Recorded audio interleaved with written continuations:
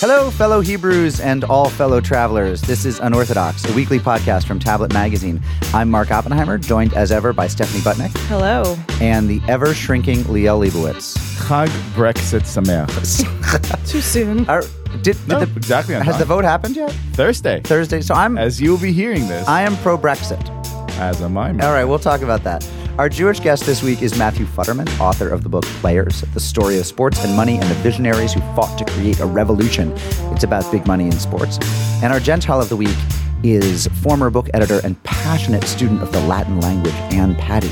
And our masturbator of the week. And our masturbator of the week is Ari Nagel, of whom we spoke last week. The guy who leaves his semen in Target restrooms for women who want to self-inseminate to become single mothers. Father of 22. Right, Scour of Father of the cleaning year, people. maybe. Yeah. So since we last talked about his situation, the news has broken that he is a married man. His wife claims not to have known about his extracurricular big box store activities. She's not happy. She's not. I mean, pleased. which He's one in of the us? doghouse. Wait. Which one of us has not had the honey, I masturbated and sired 22 children in the Target bathroom conversation? But Come on three now. are yours. Three, Yeah. right. Well, that brings him up to 25. The 22 did not count his 3 in wedlock children. But we have him on. I don't know that anyone else has invited him on their Jewish podcast. Only we have I that wonder honor. why that is. And he's dubious actually honor. going to be on the line with us. In fact, he offered to come into the studio. He couldn't get on Unorthodox fast enough when I asked him. He's like, but do you guys have a bathroom nearby? Yeah. Before we move on to a little news of the Jews, let's just let's do a life check. Stephanie, Hey, happy Father's Day, guys. yeah, thank you. Thank you. Ben Cohen is back, right? Yes, Stephanie? Ben Cohen is back. He's been covering the The Cavs. NBA finals are So over. Steph Curry is now the other Steph. Yeah, finally. I'm Yeah. the main Steph. You're the main and Steph. Steph Curry deserves to be the other Steph. Yeah, and at you're this a point. you're a more successful Steph. I'm better at Right. the things I'm supposed to be doing. You and Steph Curry have won the same number of NBA champiomships This year. Yeah. And Liel, how's the training for the marathon going? It is going arduously and miserably as well it should. And have you Is there any other way? have you signed up yet? You've paid your. I've paid my dues. You were definitely I running the will. marathon. I may die, but So perhaps a little news of the Jews. El Al recently announced that it will, quote, heavily subsidize the costs of shipping a rare breed of sheep allegedly descended from Jacob's flock of sheep referenced in the Bible. The sheep have to be shipped from a major North American airport to Israel. The owners of the sheep, Gil and Jenna Lewinsky of British Columbia, believe that their sheep are descended from sheep described in the book of Genesis. They believe this because these are the only animals in the world, so they claim, to have speckled skin, spots on their wool, and bands on their ankles and knees, which apparently is part of the description in Genesis that I totally missed last time we went through that parsha. They have a crowdfunding campaign launched by the Lewinskys called Friends of the Jacob Sheep. And they believe that when the sheep return to Israel, it will fulfill a biblical prophecy. and peace will descend on the land. We never needed the Oslo Accords. We just needed these sheep. They cite the Rav Amram Vaknin, a mystic living in southern Israel, who says he can predict the future. And as of this past Monday, they had raised, how much do you think their crowdfunding campaign had raised? $14. Oh, no. Oh, you cynic. It had raised basically the same amount Donald Trump raised yesterday, $470. An auspicious $470. Okay, so this is basically like birthright, but for sheep. Like you have to have those ankle straps, those ankle bands. So actually, you're right. The One of your purpose parents is has to for have- the sheep to get laid, right? That is literally why they're doing that. If the sheep get married, they get a free honeymoon? No, here's Yeah, the thing. the Those wool. are biblical sheep, right? And they're taking an al flight. So do they behave like Haredis on an al flight? So they're like, I don't want to sit next to a female sheep, and then they have to move them They around. say, I don't want to sit next to you. Well played, well. you. It's also like El Al's like a modern day like Noah's Ark. Yeah, They take 2 of them on one flight. It's like, what is happening? Can I say, that's actually a great. I hope they put him in the main cabin. That would actually make an al flight feel better and not worse. You actually have to jockey for your luggage like with the sheep there also. Excuse me. I feel like for this, they're going to it's going to be like the massage sheep at some point. Like they're going to be like agents the way all animals get. yes. get- Absolutely. Yes, They will join the dolphin in It's going training. to be one of the animals that Arab conspiracy theorists think Israel has trained. Agent Fluffy, listen to me. The wool It is now time It's like what they say in Mean Girls. but His hair is full of secrets. What what would the operation be called? Operation Wool Light? Operation No Shotness? Operation Counting Sheep. Oh, wow. You guys, I don't have the punning gene. Have you noticed that? Have you noticed that my extraordinary wit never comprises It's puns? literally all I have. Not even once. Yeah. It's and I'm aging into that point as a dad where I should have Your dad jokes need to be like that's supposed to be ready. what humor is when you're a dad, and yet I don't have it. So I'm gonna have to continue to rely on silly underwear. The trailer is out for Denial, the movie in which Rachel Weisz plays Holocaust historian Deborah Lipstadt, who is sued by Holocaust denier David Irving in the famous case from about 10 years ago. This is remarkable not only because I hope the movie is going to be awesome and because that's a very, very important free speech By the way, case. that is an Oppenheimer date movie, is it not?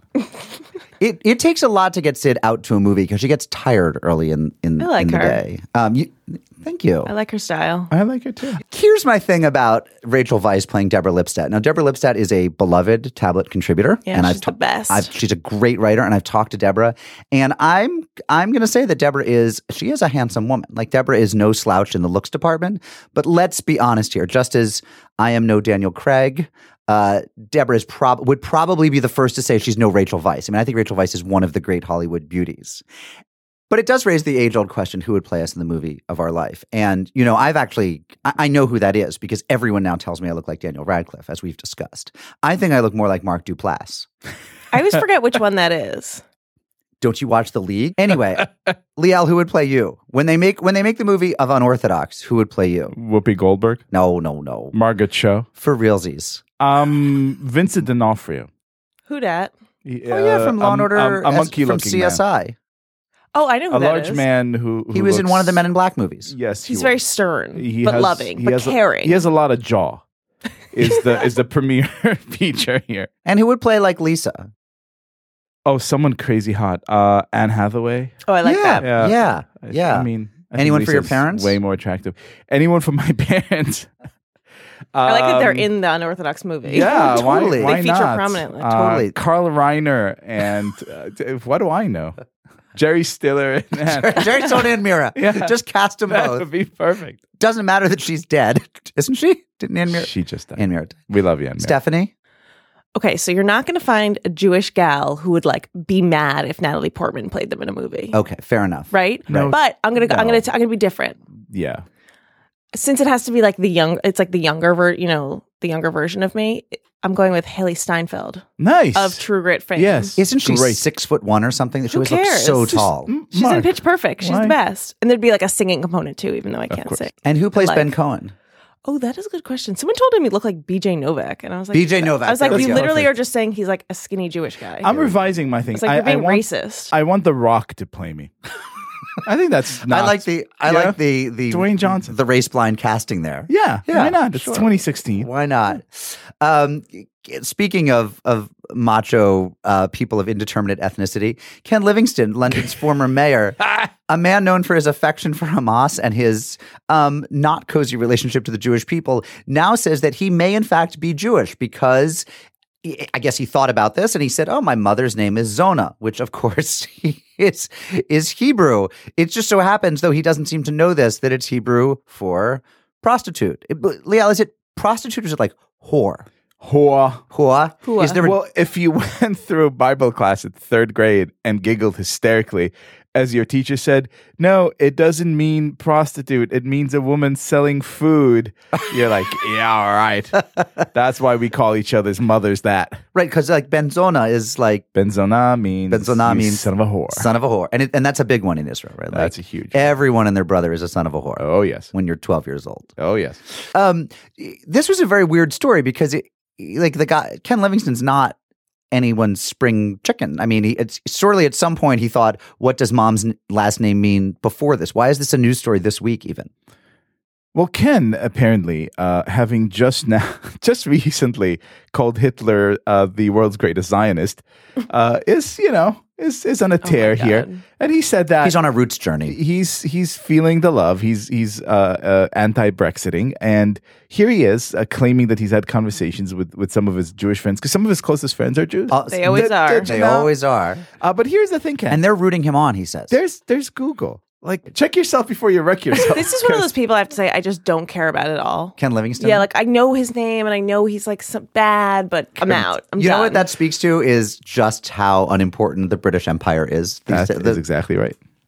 Which is why I don't care if they leave Europe. Which is why they should leave Europe. I think they should leave Europe. And Make Britain great again. I actually, the whole sort of Europe turning into one big smoosh of Europe doesn't move me. I mean, imagine the anti-Brexit thing in like a marriage contest. Be like, okay, so honey, I know I've let a lot of terrorists into the house. And I also know that I've really passed a lot of very strange rules that determine the shape of the cereal you're allowed to eat. But if you leave me, I'll never give you any money again. Like, that's a horrible abusive relationship. It's a bad relationship. No, thank you. Brussels is abusing them all. So, Liel, Brussels, I think- child rape capital of the world. we're gonna get No. we're gonna get more mail from our Belgian listeners. Hey, Belgium.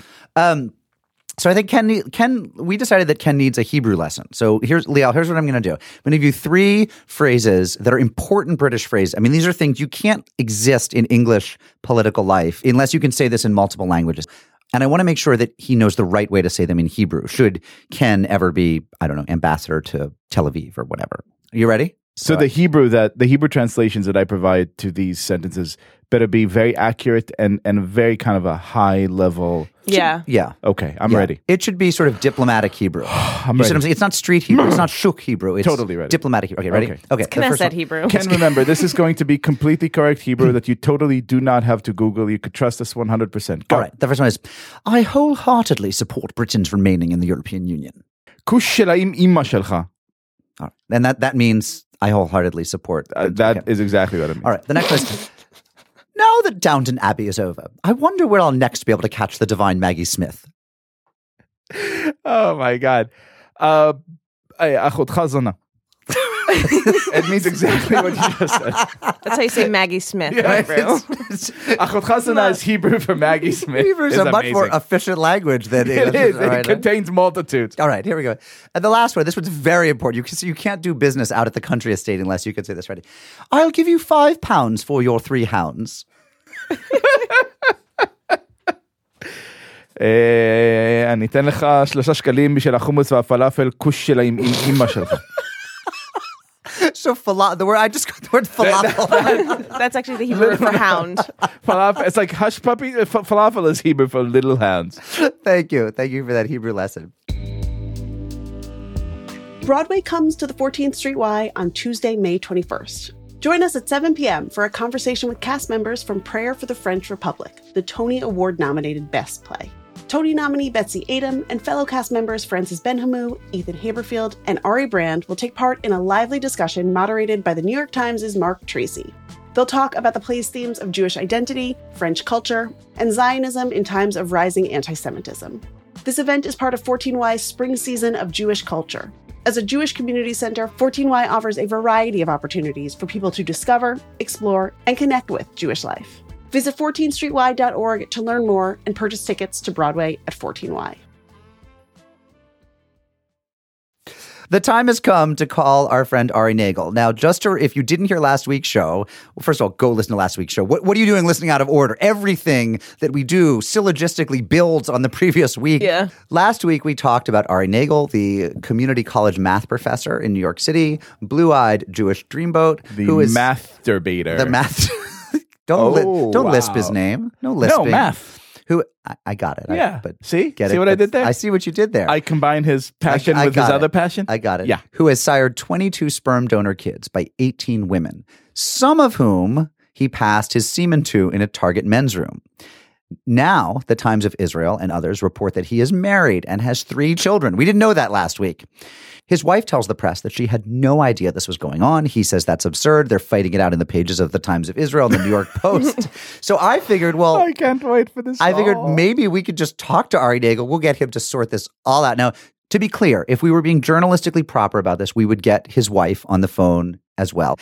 So, but we're just having Ari on. We're not endorsing Ari, but we are Retweets and guests are not endorsements. Guests do not equal endorsements. Julie, you ready to call Ari? Oh, Julie, our producer, is so skeeved out by this. Yeah, Julie was entirely That's against how having dirty. Ari on. Good morning. Hi, is this Ari Nagel? Speaking. Hey, Ari, it's Mark Oppenheimer from the Unorthodox Podcast. How are you? Wonderful. Wonderful. So, first of all, is all the coverage of you true? All the stuff we've been reading in the New York Post, 22 kids, 18 women, all true? No, not 100% of it has been accurate. It's 22 kids. It's 22 moms. Okay. And what about the follow-up story that you are married and have 3 in wedlock children and that your wife didn't know? Could you sort that all out for us? Yeah, that's not 100% accurate either. But the thing is that, she wanted to be private and she wanted to remain anonymous. And I tried to facilitate that. But the Post did not. And they were calling and texting her and ambushing her outside her apartment, taking pictures. And that's why she was so livid. Obviously they implied that she was livid about finding out about the children, which of course she knew about. That's not something you can keep a secret. And the kids did hundreds of play dates together. She even did play dates in her home. Wait. Your children with her did play dates with the 22 other kids? Yes, not one. Hundreds of play dates. Hundreds of play dates. So the Nagels are one big happy family. No, I wouldn't say that, but, if I have the kids that we have together for the day and I'd be going to birthday parties, they'd be tagging along. And do you do play dates with all of your 22 children or 25 children? There's 4 children that I've never met. Okay, but the other 18 of those donor children, you're an involved dad. To different varying degrees. So some I would see every day, some I would see once a month, some I would see a few times a year. So what was Father's Day like for you? You're just like all every over day the is place? Father's Day like for him. How much breakfast in bed was there? Yeah, I got a lot of cards. Father's Day, of course, that was the best. That's the best day ever. I got taken out to lunch, and I went with 4 moms plus 2 prospective moms, and we all went out for a show. We went to Radio City. We saw the Rockettes. Now, when you say prospective moms, so there are a few logistical questions here. Would you ever say no? Would you ever meet a prospective mom and be like, I don't like your politics, I don't like things about you? No. It's hard. It's very, very hard. You hear their stories, and they're sad sometimes. More importantly, when you tell them that you'll do the best to help them, you've never seen anyone so happy and so appreciative and so thankful. So you've never said no? Well, obviously now I'm getting a lot of requests, and obviously I'll have to be somewhat more selective.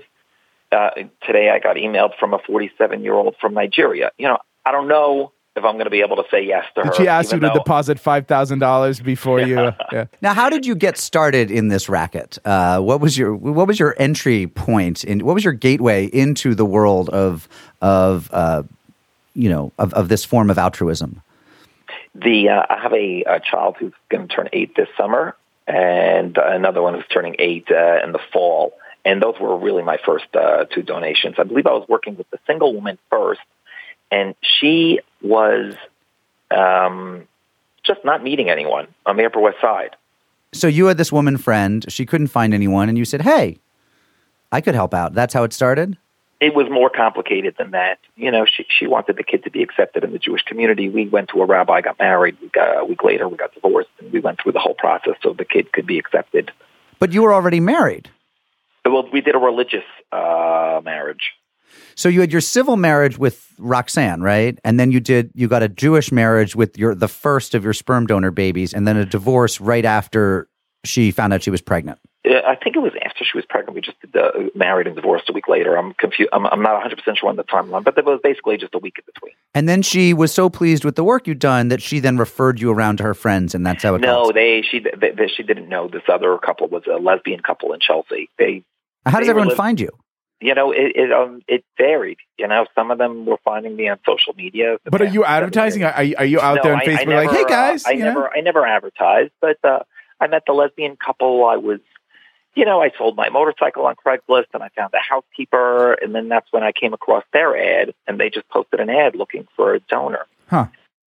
And we read in the New York Post article that with some of these women, with some of these lesbians, you would actually do it the old-fashioned way. You'd show up and have intercourse with them. Why would they choose that as opposed to the Target or Starbucks handoff? What makes them choose you in person? Yeah, that's a personal decision. Some of them thought maybe it has a better chance. A lot of people have this myth that it dies if it touches air, which I know now is not true. But I really always left it up to them. Sometimes they just felt like, they wanted the child to be born not in a cup, but in an old-fashioned manner, I suppose. But what's more bizarre is sometimes the lesbian couple would call me, a year after the child was born and then ask me to be intimate just to cheat on their spouse. And that I never took advantage of. And then sometimes, obviously, not even the lesbian couple. Sometimes a single woman would want to just hook up socially. And you'd never do that. I never did that. I felt like that would be crossing a line. Then I wouldn't really be a donor anymore. There's another name for you at that point. You're no longer a donor. My life is complicated enough. Speaking of the complications of your life, I want to ask you some technical questions. How did you come up with a handoff method in the case of the non-traditional intercourse? How does it work? Yeah, I think I need to come up with a new system. I'm not sure I'll be able to now you do. Yeah. I don't think Target wants you in anymore. They don't want your business. I'm always like, even at my friend's house, I went to watch Game 7. I'm like, mind if I use the bathroom? It's like, like, no, we don't need anyone pregnant in this house. But how? I mean, I'm so sorry, but this is something that I think at least some of our male listeners would be interested in. Like, you're in a bathroom at a Target, arousal, I would imagine, is an issue.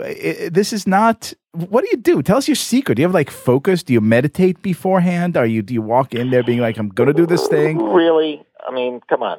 No, I'm dead serious. Aren't we all guys? Really have an issue of where you can. Well, Ari, there are guys and then there are guys. I think Liel and I both know we're talking to someone who's a little bit more guy than we are. Yeah. Yes. I think that's been established. Don't sell yourself short there. Right. I'm Professor. not sure I'm the only one. Okay. I just feel like maybe I'm doing it more for an altruistic purpose rather than just maybe a perverted one. But I'm sure that's the rest of us are all just onanists, just sort of decadent self-pleasurers. Yes, that's exactly what you're we doing are. for the altruistic. That man does not spill his seed, my friend. Yeah, believe me, I would much prefer to do it in the privacy of my own home or in the privacy of their home. So, are there no contracts, no forms? I mean, what's the logistical side of this? Some of them asked me to sign something, and some of them didn't. If they asked me to sign something, I always would accommodate. So, is the expectation that you may be involved in their kids' lives? If they want? Yeah. Yes, I try and, undercommit and overdeliver rather than the other way around. All right, two more questions. First of all, how did the Post get this story? Did you tell them about you? I was sort of duped. Story said, we know each other from the Upper West Side. We met a whole bunch of times. I really had no recollection of that. But she said, we're doing a Father's Day piece. We're profiling a whole bunch of dads, and you could be one of the dads and make a nice inspirational story. And I felt like, maybe that could help, bring awareness to the different reproductive options that women have. But I thought it was going to be some kind of fluff piece buried in the article because they were profiling a whole bunch of dads, and I was just going to be one of them. So she knew. And then I was asking her, so tell me about some of the other dads that you're profiling. And she was like, different reporters are doing different dads, and then we're just going to put it all together. But, she never told me, obviously, that she was going to focus so much on the methodology. How did you? You've outdadded them all. Of the paper. It was Shavuos when it came out, which is that Jewish holiday. So right. The paper was going to come out on Sunday. My parents aren't going to read it. Like Monday night, the story will go away. It's buried in the back of the Post. Nobody will be the wiser. Even online, stuff that shows up in the Metro section today is gone tomorrow. They put new articles there. What do your parents say about this whole thing? They are not supportive. All my brothers and sisters are married and have traditional relationships, and they don't really understand it. I haven't spoken to them since the article broke out. I think they're very disappointed and hurt, and I think embarrassed. But of course, I love them. They love me, and they they're from Muncie, and maybe they don't appreciate. They're from Muncie. Are they observant? Yes, I grew up Orthodox. Most important question. Of the 22, how many of them are being raised Jewish? Some of the moms are Jewish. Sometimes one of the moms is Jewish, the other mom isn't. But all their dads are Jewish.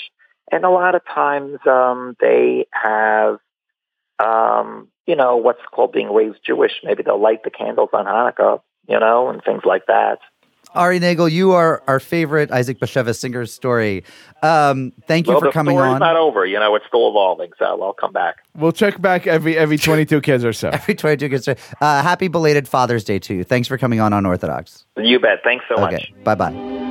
He's washing dishes and baby clothes.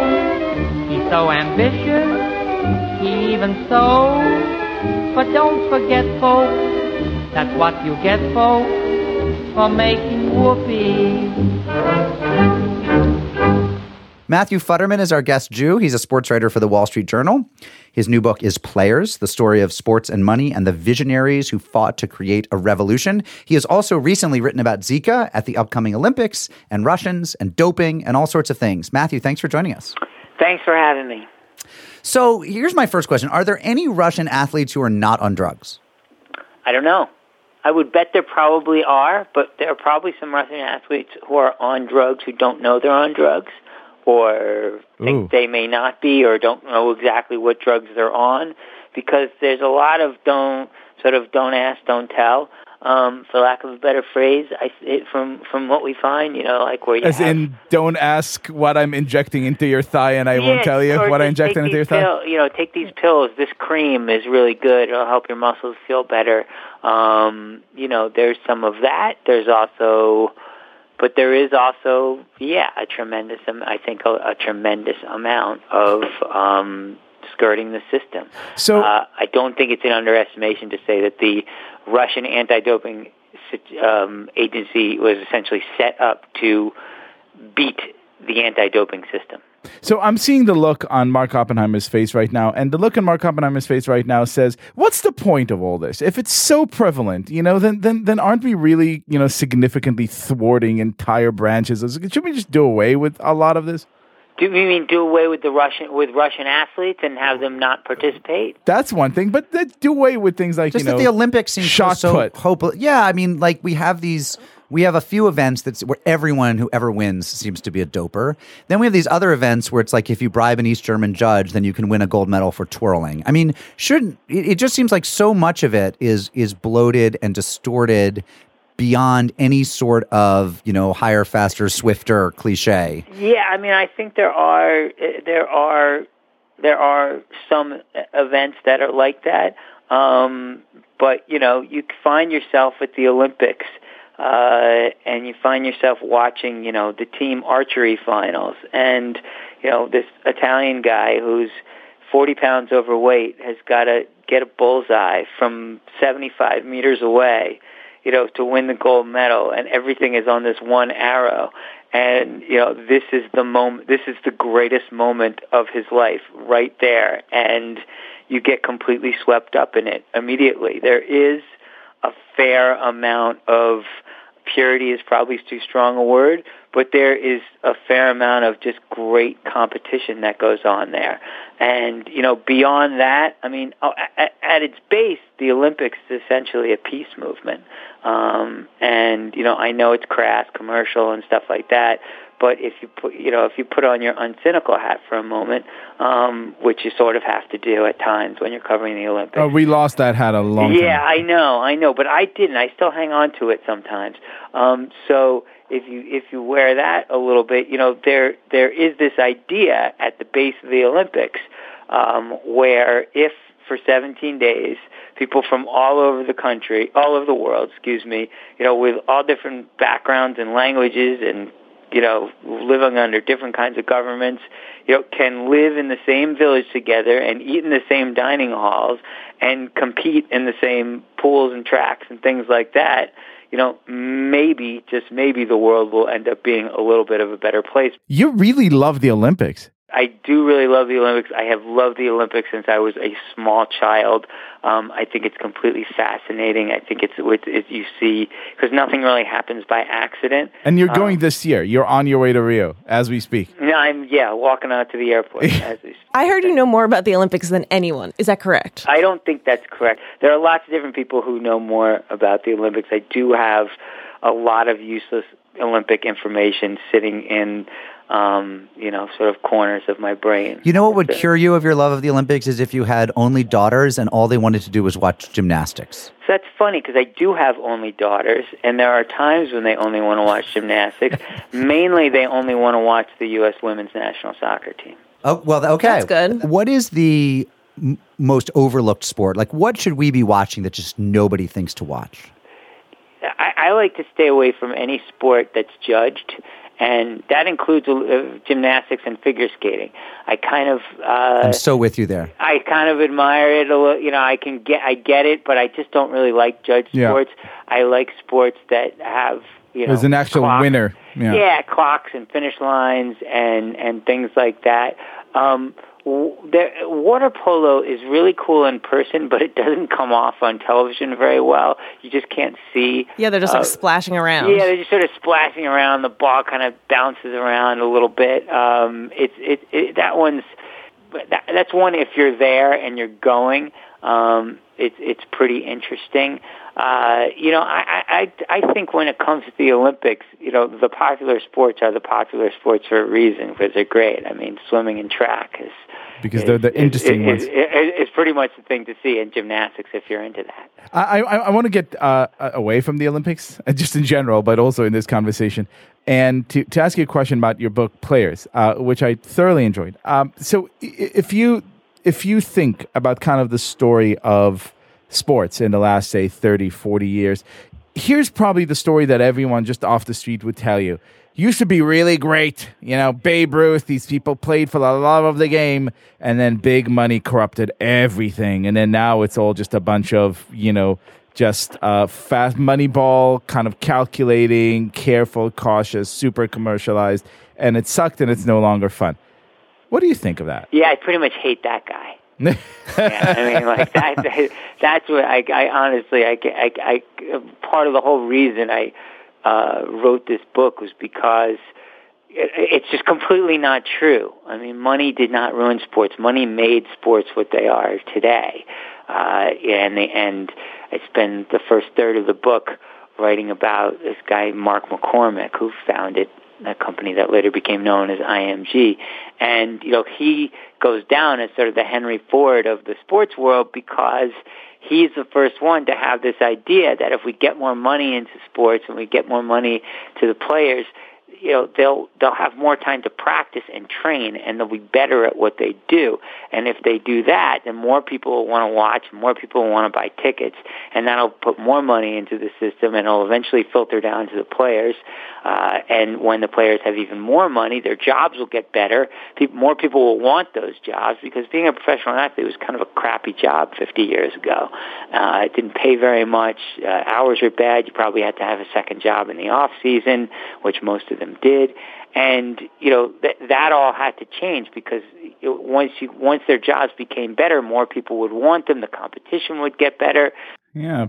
Poor Bill Bradley had to become a senator just to make ends meet. Yeah, the idea is that, what we see when we turn on the televisions is such a better quality product than it was, 25, 40, 50 years ago, that, this is what we love right now. It's pretty hard to watch a football game from 30 years ago. It's slow, it's clunky, the athletes aren't all that great. It's like water polo. Yeah, exactly. Sort of like water polo. So one last question for you. What is your favorite sport to watch? My favorite sport to watch? Well, I will say, and we'll go back to the Olympics for a second here, there is nothing quite like the men's 100 meters. I know it only lasts about 9.5 seconds, but you're sitting in a stadium and there's 80,000 people, and in the moment before the gun goes off, it is as silent as the ballet. And there is something so completely elemental about it.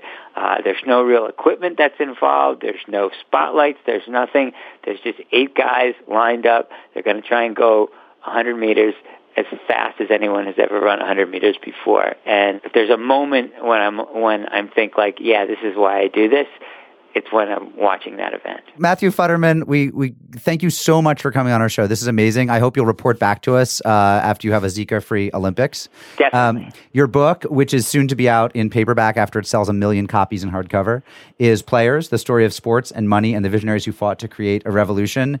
And, have fun down there. I will do my best. All right. Thanks for coming on. Thanks for having me.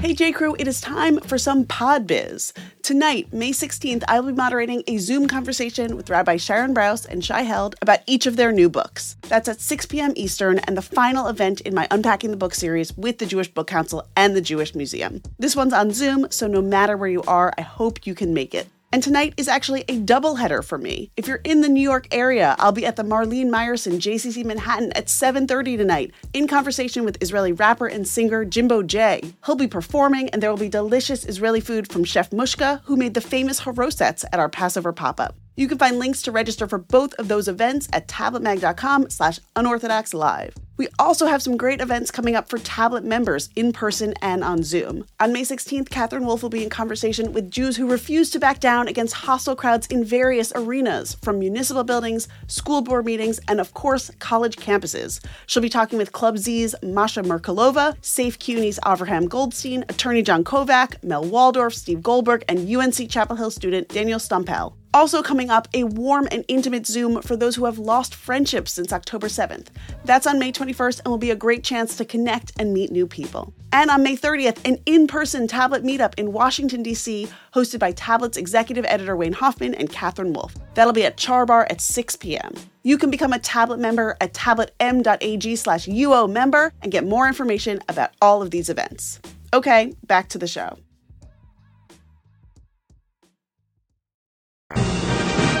Our guest Gentile this week is retired editor and publisher. Yes, I'm now a writer. Ann Patty, who in her new book, Living with a Dead Language, My Romance with Latin, talks about leaving the rat race of New York City for upstate New York, where she finds love and studies Latin. Is that a fair summation? Love and Latin. Love yes, and Latin. Love and Latin. Yeah. And I found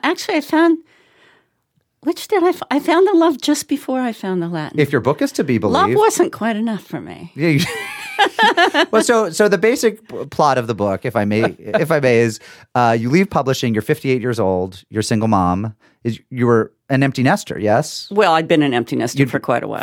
Yeah. So, and you'd said enough of this, and I'm taking off from my place. Well, no, that's not really what happened. All right, what happened? I had a 2-day-a-week job. I had the perfect job, and then Harcourt got swallowed up by Houghton Mifflin. And I didn't get fired in the first round of firings where they let go of a third of the Harcourt employees. But once we moved in the Houghton Mifflin building, suddenly the group that bought us out had zero money. We weren't allowed to buy. But anyway, long story short, 40 of us got fired in one day. And you were one of them. I was one of them. Who's at fault here? Could we name somebody? Who would you like to blame? Culture. It was an Irish consortium of money. So I don't even... It's a phrase I've never heard before. I know. I don't even know who we can blame. It was the Irish. So I blame everybody. Okay. But it was an Irish goodbye. It was an Irish goodbye. It was the Irish farewell. Yes. They lay you down on a table Irish at a goodbye. bar. And yeah. So I just decided enough of this. And I had already kind of moved to the country, but I was commuting. But I still had a relationship to New York. So I was here 2 or 3 days a week, so it was rather shocking to find myself in the middle of 11 acres surrounded by, chipmunks, birds, and trees. And I would be, where are the people? So was it quiet, or was there like? It is definitely quiet. Well, there's bird songs. There's sounds of nature. There are sounds of nature. Those are scary sounds. But there's no car sounds. You don't even hear your neighbor's lawnmower. And you discovered you were of the Frank O'Hara school, which is if you weren't within shouting distance of a subway, you got depressed. Well, no, it wasn't.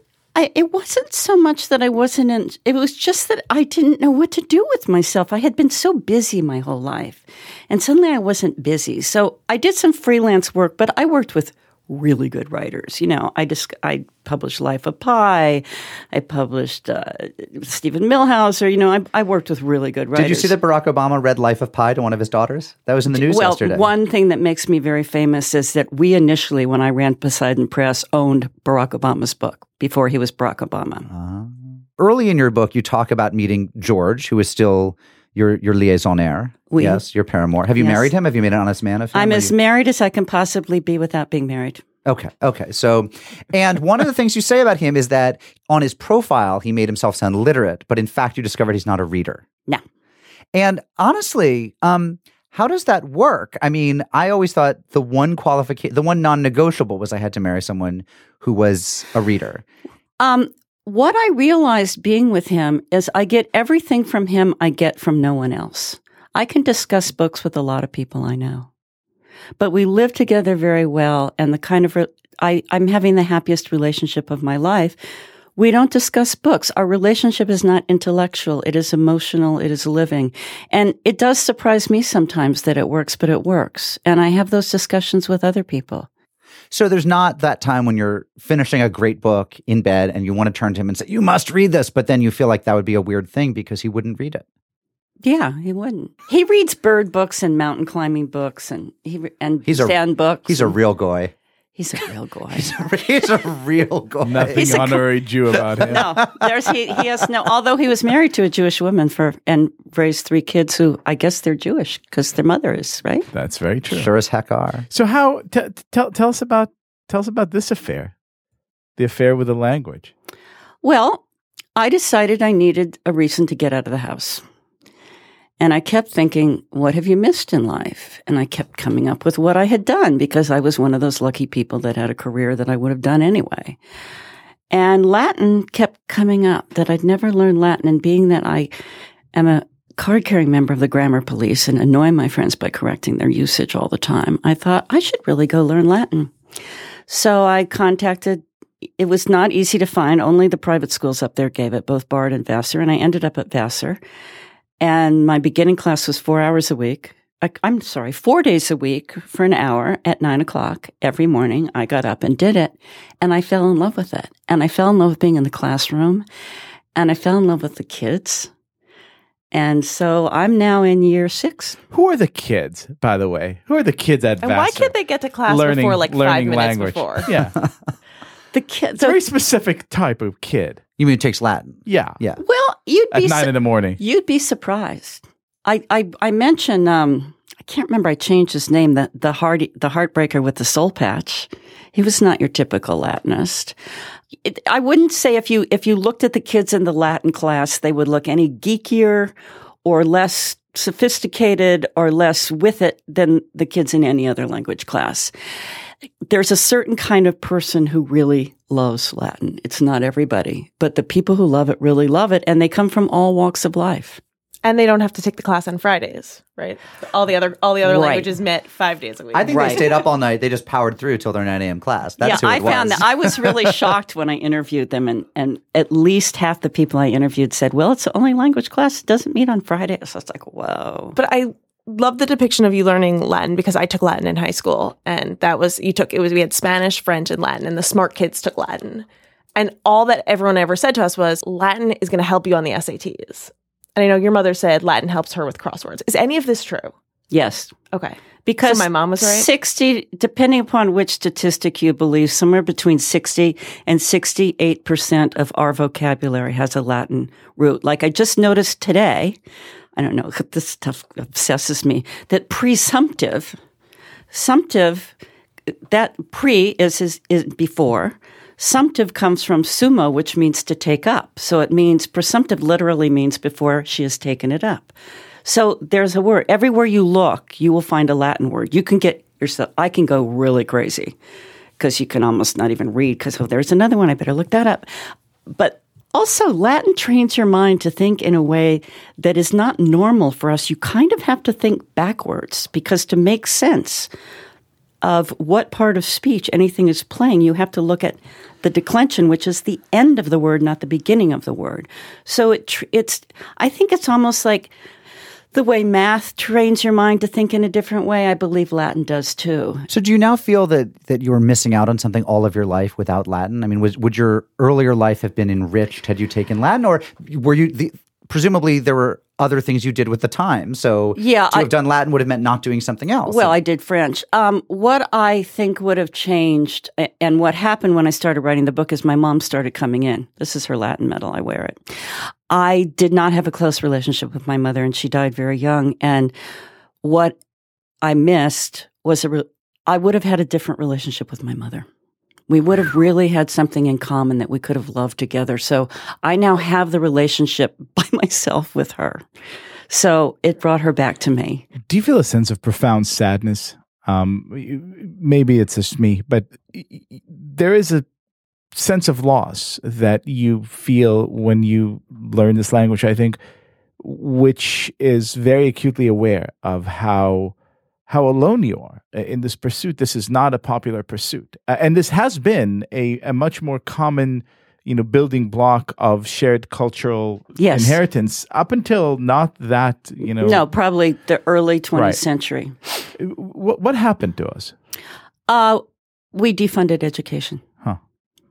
We got greedier and greedier and defunded education. It used to be that you had to know Latin and or Greek to be an educated person. I think the 60s having a go with relevance was harmful, but I blame most of it on defunding. My local high school where I live used to teach Latin, and that was the first thing to go in 2008. But I would like to say that it isn't all that lonely, because as you'll read in parts of the book where I get together with these other Latinists, there's this movement now called the Living Latinists, and it's growing every year. And you're going to Latin camp. Yeah. Tell us about that. Oh, my God. I went to one in February. It was just a weekend hosted by an organization called Salwi. So in the Latin weekend, we all were in a plantation house in West Virginia. There were 35 of us. I was the only one there who wasn't a Latin teacher, although I kind of am a Latin teacher now. And we spoke only Latin. And some of the people, you wouldn't believe how good they were. They were playing Scrabble in Latin. They were getting drunk in Latin. They were flirting in Latin. And I really enjoyed wet, that. Hot Latin American summer. Yeah. Yeah. And there were some hotties there. And I was in the dumb group. But I liked the fun group. Yeah. Well, no, it was just we didn't have to, they didn't expect us as much of us. So I've decided to go for a week. Conventiculum Bastiones in July, which is run by UMass Boston.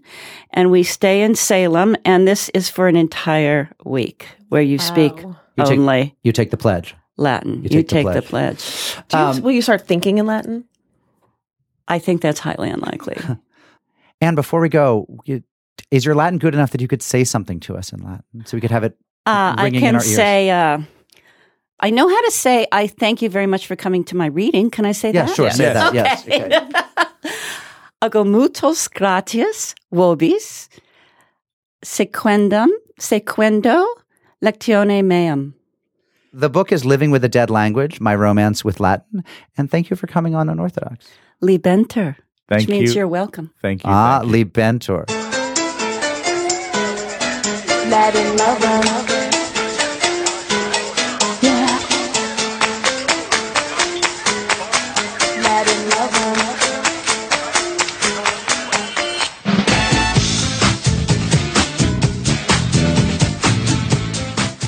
Mazel tovs of the week. Ooh, I got one. Stephanie Butnick.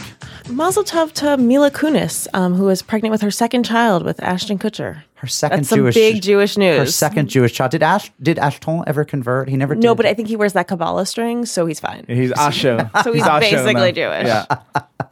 My mazel tov is to my Senator Chris Murphy, leader of Filibuster of the Week for gun control, representing on the Senate floor. We're very proud of you. This is where my wife would put out. This is where my wife would point out that he would. This is where my wife would point out that Chris Murphy was 2 years ahead of her at Williams College.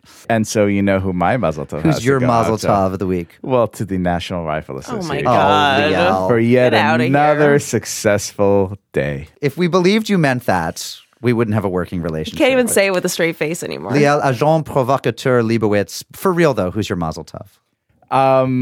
I was going to go with the Republican Party Why don't you for do that one? completing yet another spectacular stage in the complete collapse of civilization. My mazel tov is to America. Well, we're having the best summer ever. America, at least we're not Brazil right now. How about that? America, if we had something to exit from, we would by now.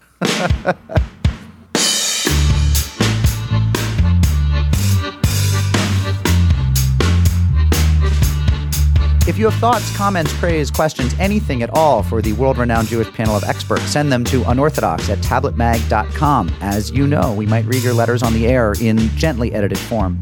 Unorthodox is brought to you by Tablet Magazine on the web at tabletmag.com. It's edited by Julie Subrin and produced by Sarah Ivry and Alyssa Goldstein. Rabbinic supervision is by our super listener, Janet Mishner. Kosher slaughtering by Lindy Jones and Stacey Berman. Thanks for your help. Follow Tablet on Facebook or on Twitter. We're at Tablet Mag. Our music is by Golem. Have a wonderful week. Shalom, friends.